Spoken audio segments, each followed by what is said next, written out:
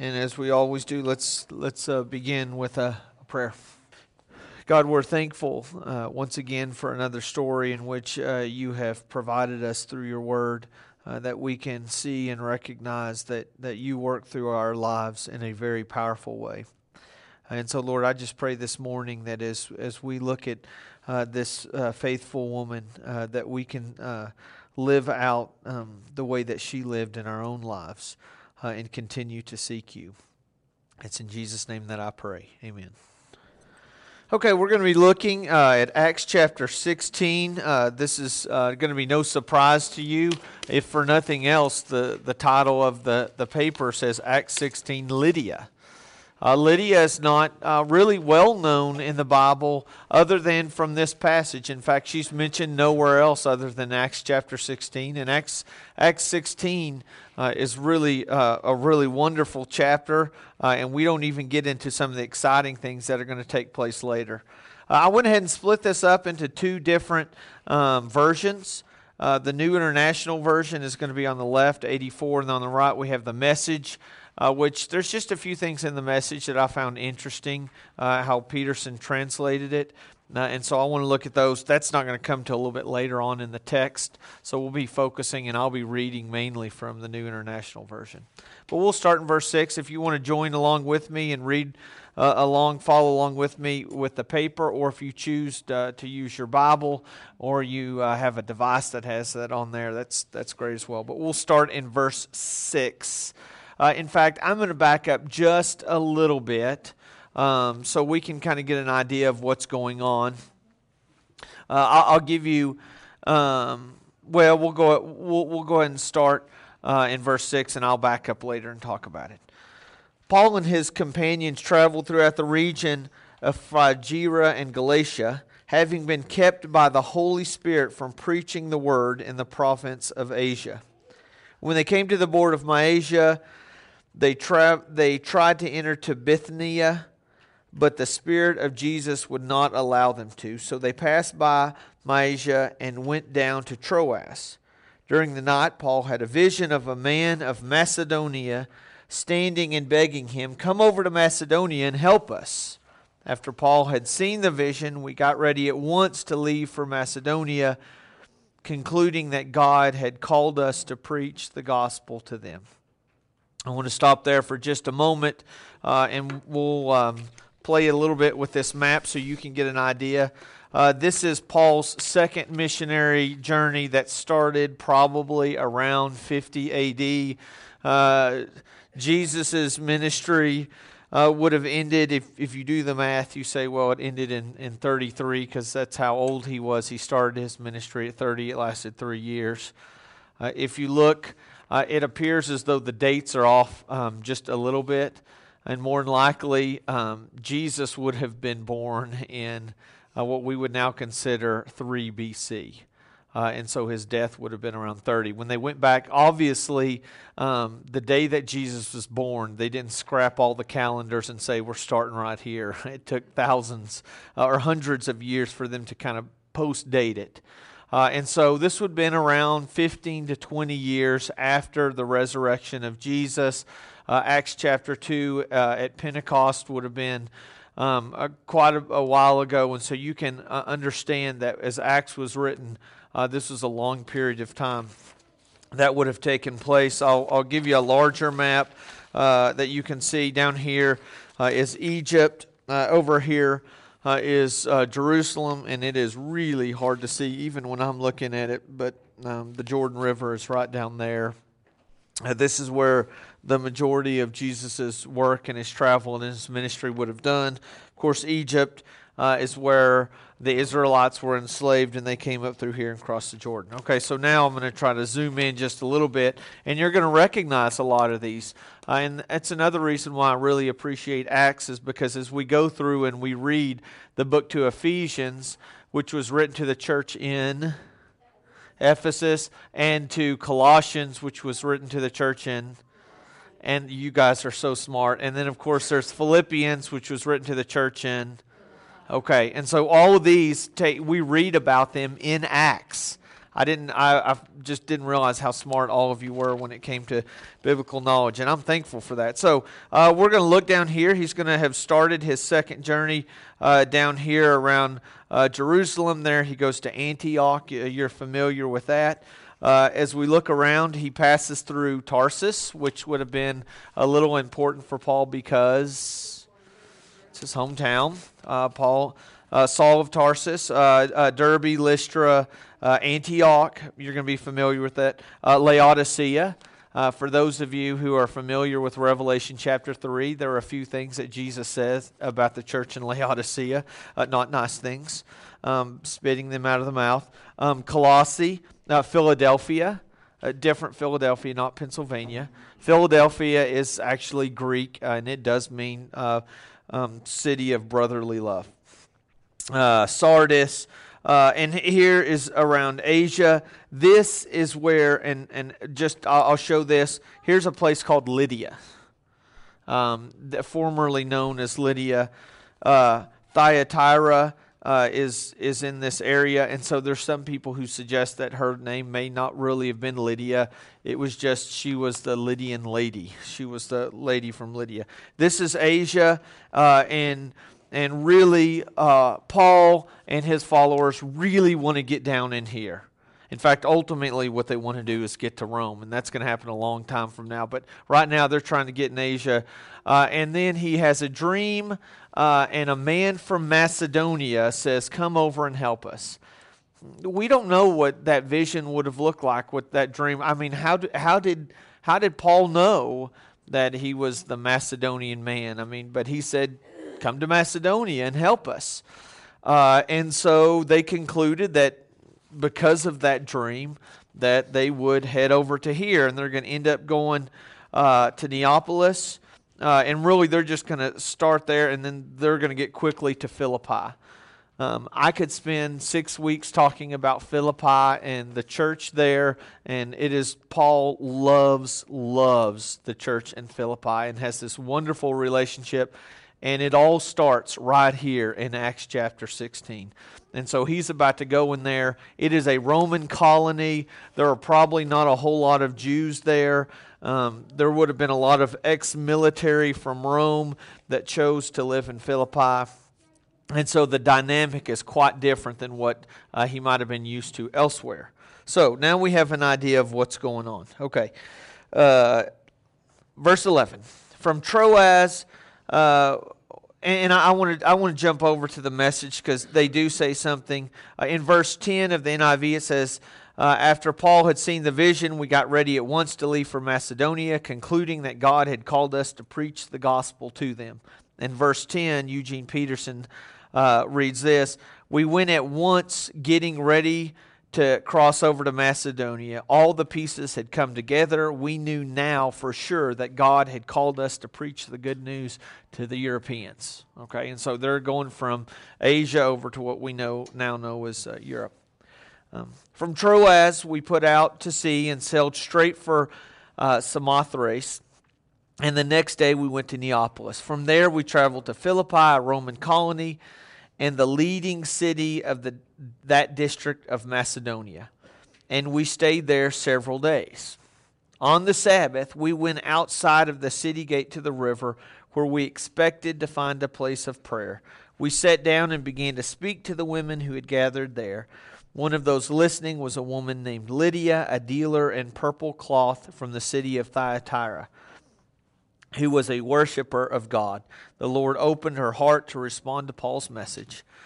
When she and the members of her household were baptized, she invited us to her home.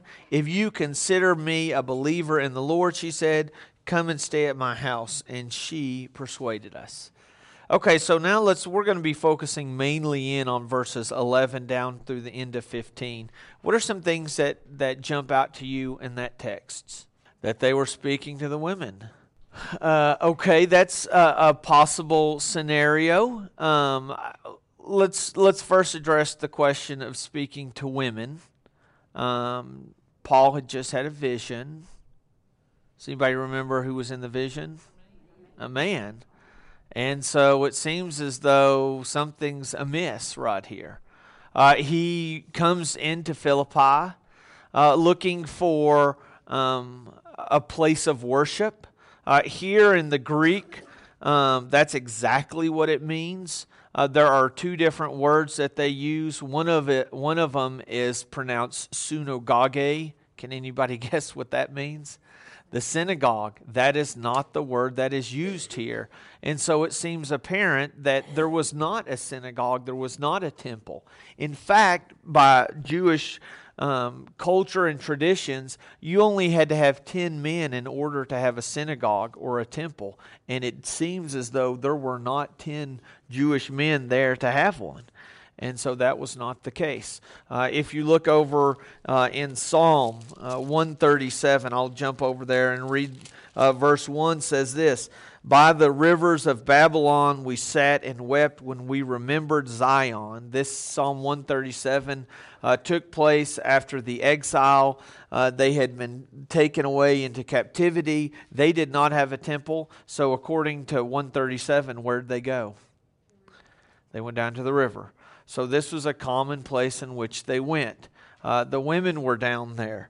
So that's the first thing that we want to note, is that is unusual in the fact that normally when Paul and his companions would go into a city, they would go sometime to the gates, but often they would go to the temple and they would look for a group of men. If you look later on in Acts chapter 27, I'm sorry, I may have messed this up. I always get these backwards.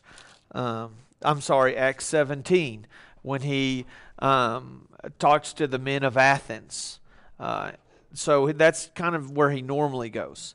I want to divert away from Lydia for just a second, because I want to talk just for a second about Paul. Okay, so he gets this big vision to go to Macedonia. Did he want to go to Macedonia? Where did he have his sights set on at that time? Asia and ultimately Rome, Philippi, and all those areas, that wasn't even on the map for him. But he gets the message, he gets the vision. They say, hey, this is from God. They go there, and they spend several days there. How do you think they felt as they entered the city, and they're saying, okay, God, show us what you got. I mean, we're ready. There's got to be some huge plan that you have for us. I'm ready to go. Here it is. Can somebody point me to the synagogue? I've looked around. I mean, I've been down that street. I've crossed over 2nd, and I don't see anything. What's going on here? And he realizes after several days, there's not a synagogue there. So what are you thinking? If you're Paul, what are you thinking? Why am I here? Man, okay, was that really a vision from God, or did I just eat something bad at night and have a vision? You know, what happened? I mean, have you ever thought that before, that you thought, man, this must be God's plan, and you get there and you're looking around and say, maybe this isn't God's plan. Maybe so. I don't know. I mean, there's question, did he know this man that appeared to him in a vision? Or was it just simply come to Macedonia and help us? And I think there's a lot that we can grasp from this, is that, you know, as God places us in positions and opportunities to serve and to worship, it might not look like what we think it should look like. And it might not be what you really want. I can tell you, as a minister, I've struggled that at times, that you want to pour your heart into every lesson that you do. You don't want to cut anybody short. But I can tell you, especially as a youth minister, that there was a little more excitement, a little more passion that would come forth when you knew that you were going to speak to a group of 800 as opposed to speaking to a group of 8. There was just something about walking into a classroom on a Wednesday night, and, you know, there was a big basketball game, and, you know, we had a couple boys in the basketball team and a couple who cheered and a couple who, you know, or whatever, how it worked out, and you're sitting around and you have 5 or 6 kids, and you think, man, it's kind of a bummer. You know, God, I'd kind of prefer there being, you know, a couple dozen more, you know. And shame on me and everyone else who's had that thought, because God has placed us there, and maybe it's one of those 2 or 3 or 4 kids that we have. And that's who really needs ministering to. And so if you walk into a situation and scan and say, this is not what God had planned for me, there should be more people here, or that's not really it at all. In fact, if you look at Jesus and his ministry, his most effective ministry occurred when he was dealing with small groups of people. He fed the 5,000, and what happened right after that? They left him. They said, this teaching is too hard for us. This is a day after they had been fed, and they got up and left. And it was Nicodemus and the bleeding woman and the woman beside the well. It was the small intimate groups that when he dealt with them, that's when he allowed that to happen. So they come in, they're in there, and it's a small group of women down by the river. Okay, yes. There weren't 10 men there. And you know what? If the church waited for 10 men to start to do something in order for a ministry to occur, that would never happen. And so, I don't want to be negative towards my gender, but I've sat in plenty of meetings where men have sat around and talked for several hours about what we could do or what could happen or how Uncle Jed's brother's friend did it and we could do it that way.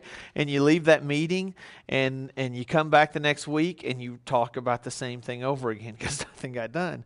And you get a group of women together and they form a game plan. And it's, you have the church built in a few days. Yes, because the women can tell the man what to do, and that's how it works. Kara? Yeah, and the word in the Greek is phobomenoi, which is fear of God. Most likely, she could have been a convert, a proselyte to Judaism.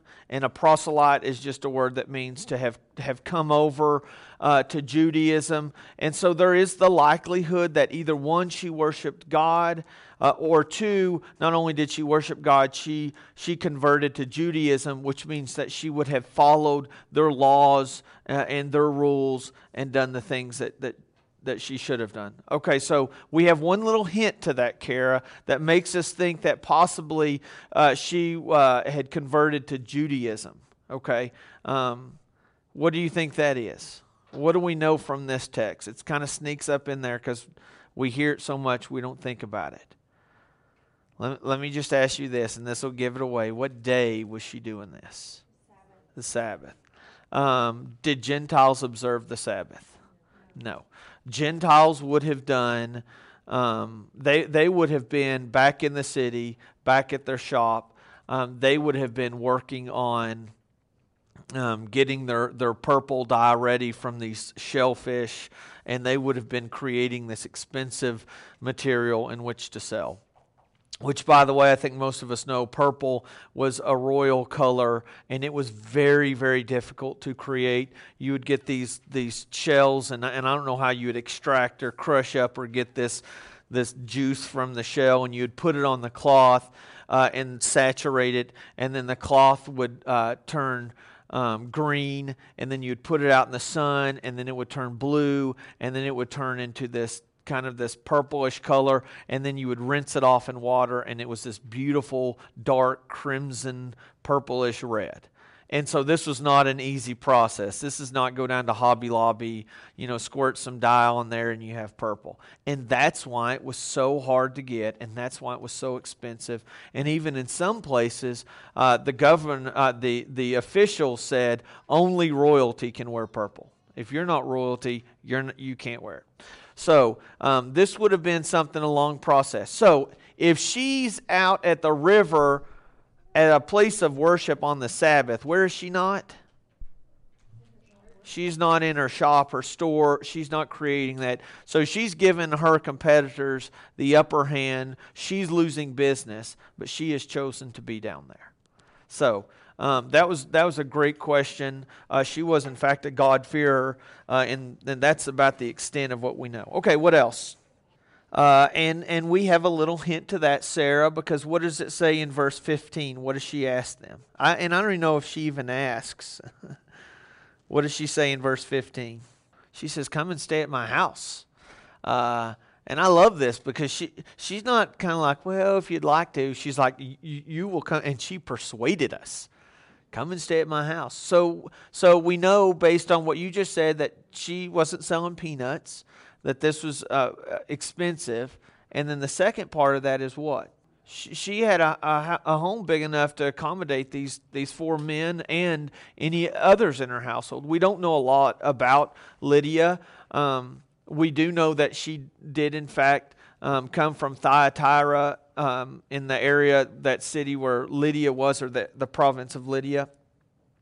And we believe that possibly she was a widow, though we don't know that for sure. There's all we have is Acts chapter 16 and one more book that we're going to look at in just a minute. Yes. I have always read it that. I just recently, in studying over it this week, someone suggested, no, that took several days because of her comment, if you consider me a believer in the Lord, or if I have shown myself faithful. But I've always assumed, as in several other conversion stories, the Philippian jailer we're going to kind of look at for just a second, it happened immediately. Anybody remember the Ethiopian eunuch who they're going down the road and he says, "There's water. What prevents me from being baptized?" And so they stop then. So I would guess that it happened pretty quickly, if not just right then, because they were still in Philippi when she said, "Stay with me." Okay, and so they did stay with her for a little bit longer. We don't believe that Paul, while he dearly loved the church in Philippi, he didn't stay there long like he did in, say, Ephesus, where he stayed years there. Here, it might just been a few weeks. And 16 and following has just a funny story, I think, of what took place and how they were there for a little bit and then they left.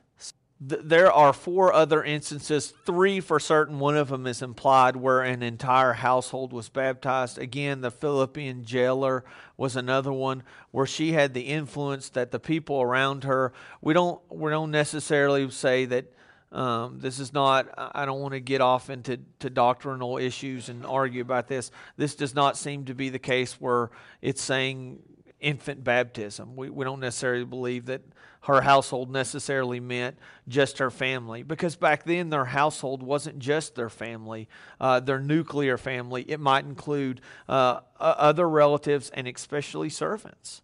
And if she's a woman of great wealth, her household would have in fact included servants. But at any rate, she did have the influence. Something I find really interesting that we kind of talked about for just a second. Paul really wanted to go where at that time? He went to Asia. And he ends up in Philippi and he meets a woman who is from Thyatira, which is in Asia. So God has a way of working things out. And we're going to find out in just a moment that it was a God's plan that Paul would receive that vision and end up in Philippi. What else do we know about this? Anything else that you want to mention? I'll answer those because that's a two-part question. How did that take place? And I'm very confident in this answer. I have no idea.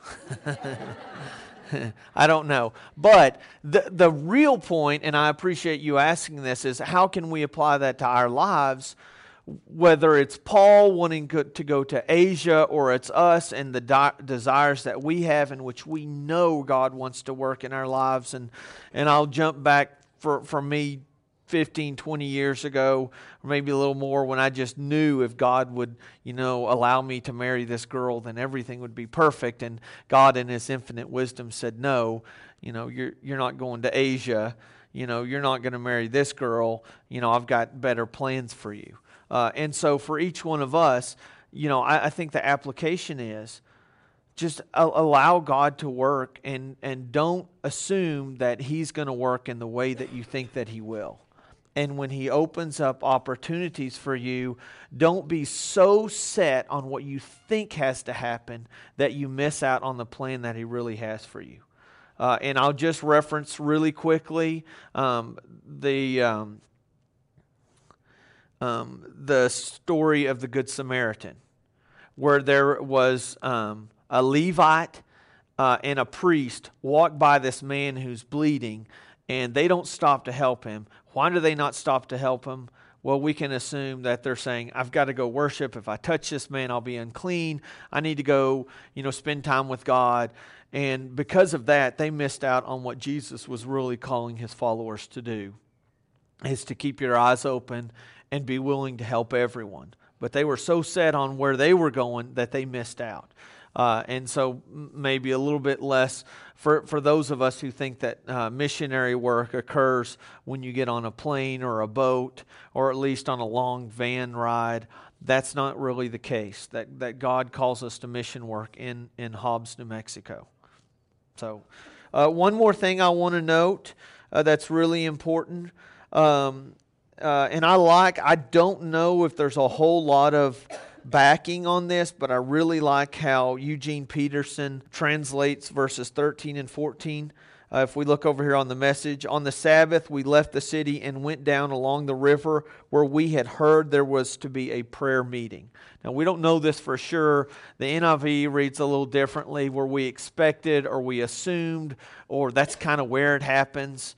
Either way, it seems apparent that this was not the first time that Lydia and her friends had gone down there to have a place of prayer. They were faithful in doing that.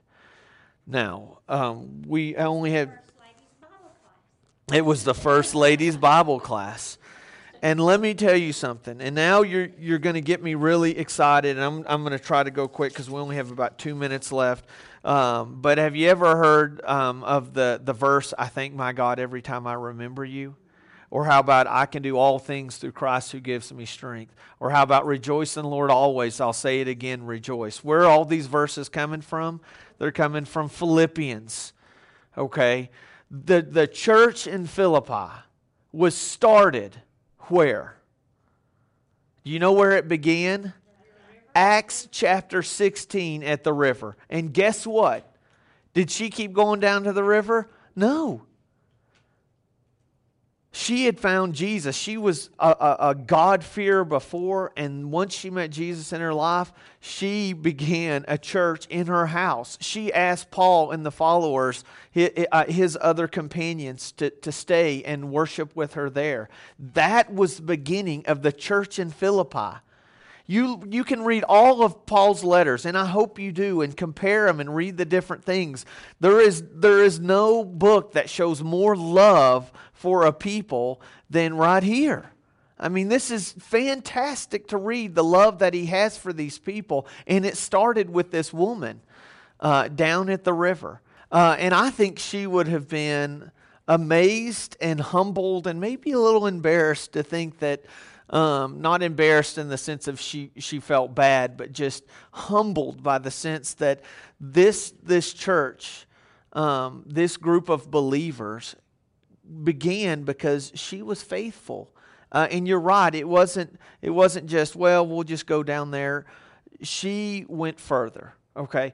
If you look at the word faith in the Old Testament, it actually means faithfulness. Okay, now there's a difference. What's the difference between faith and faithfulness? Yeah, it's faith in action. And so she displayed great faith by being faithful, that she put it into action, and she would not take no for an answer. And I don't know if they said, maybe we should. And she says, no, you're coming to my house and you're going to stay there. And some wonderfully crazy things happened over the course of the next few days. They're going out and they're spending time and they're reaching out. And I say she didn't go back to the place of prayer. I'm just saying it didn't end there. She really took on the ministry of reaching out to others. Paul and his companions are walking along, and there's this crazy demonic woman behind them, and she keeps prophesying, and she's finally Paul gets tired of it, and he says, woman, stop talking. And I'm sure no other guy has ever said that before or since, without getting into a lot of trouble. And Paul got into a lot of trouble because this woman also was a prophet, and there's a couple of men who had owned her as a slave, and they made money off of her. When they found out that she was no longer, possessed and able to prophesy, they got mad. They threw Paul and his companions in jail. They were beat up. And then there was this great earthquake, and the jailer's about to kill himself because he thinks that Paul and us have left. And he says, no, we haven't killed ourselves. And so now here we have our second group into the church in Philippi, which has started up with a group of women and a jailer who was going to kill himself because he thought that, and he and his whole family were converted. And it's amazing. And finally, they go to release Paul in jail. And Paul just throws out, oh yeah, by the way, I'm a Roman citizen. And they go, oh no. Because Roman citizens don't get thrown in jail like that, especially without a trial. And they know that they could be in big, big trouble. And they say, why don't you just go ahead and leave town? Y'all can just go out quietly. Here's the back door. And he says, I don't think so. You threw me in the front door. I'm coming back out the front door. And they said, if you'd hurry and leave town. And where does he go? Verse 40. If you have your Bible with you, Acts 16:40, I think it is. He went back to Lydia's house for a few days.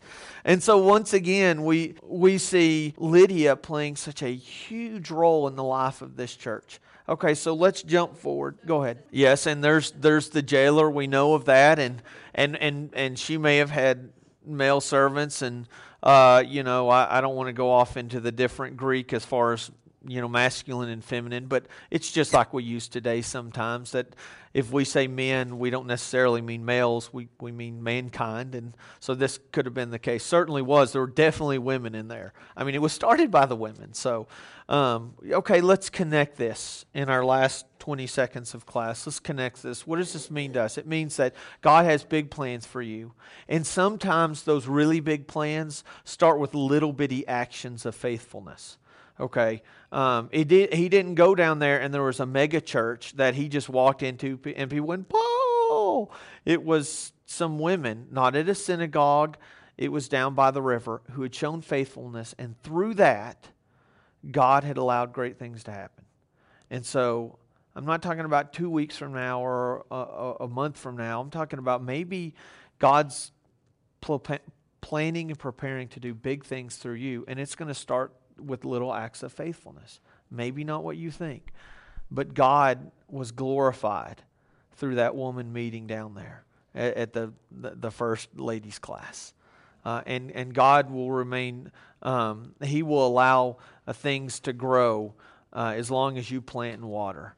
He's going to allow the growth. Just be faithful to Him. The story of Lydia is beautiful. Let's close out with a prayer.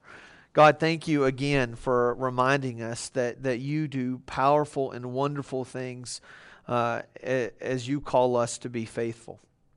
And I'm thankful for Lydia, and I'm thankful for the church in Philippi and the beautiful letter that Paul wrote to them that not only encouraged them, that not only lifted them up, but for thousands of years has provided words of comfort and encouragement and confidence in your people. And so, Lord, I thank you for the woman who agreed to close her shop and to walk down to the river and spend time in prayer. May we always seek to follow you just as Lydia did. Thank you so much for Jesus. It's in His name that I pray. Amen.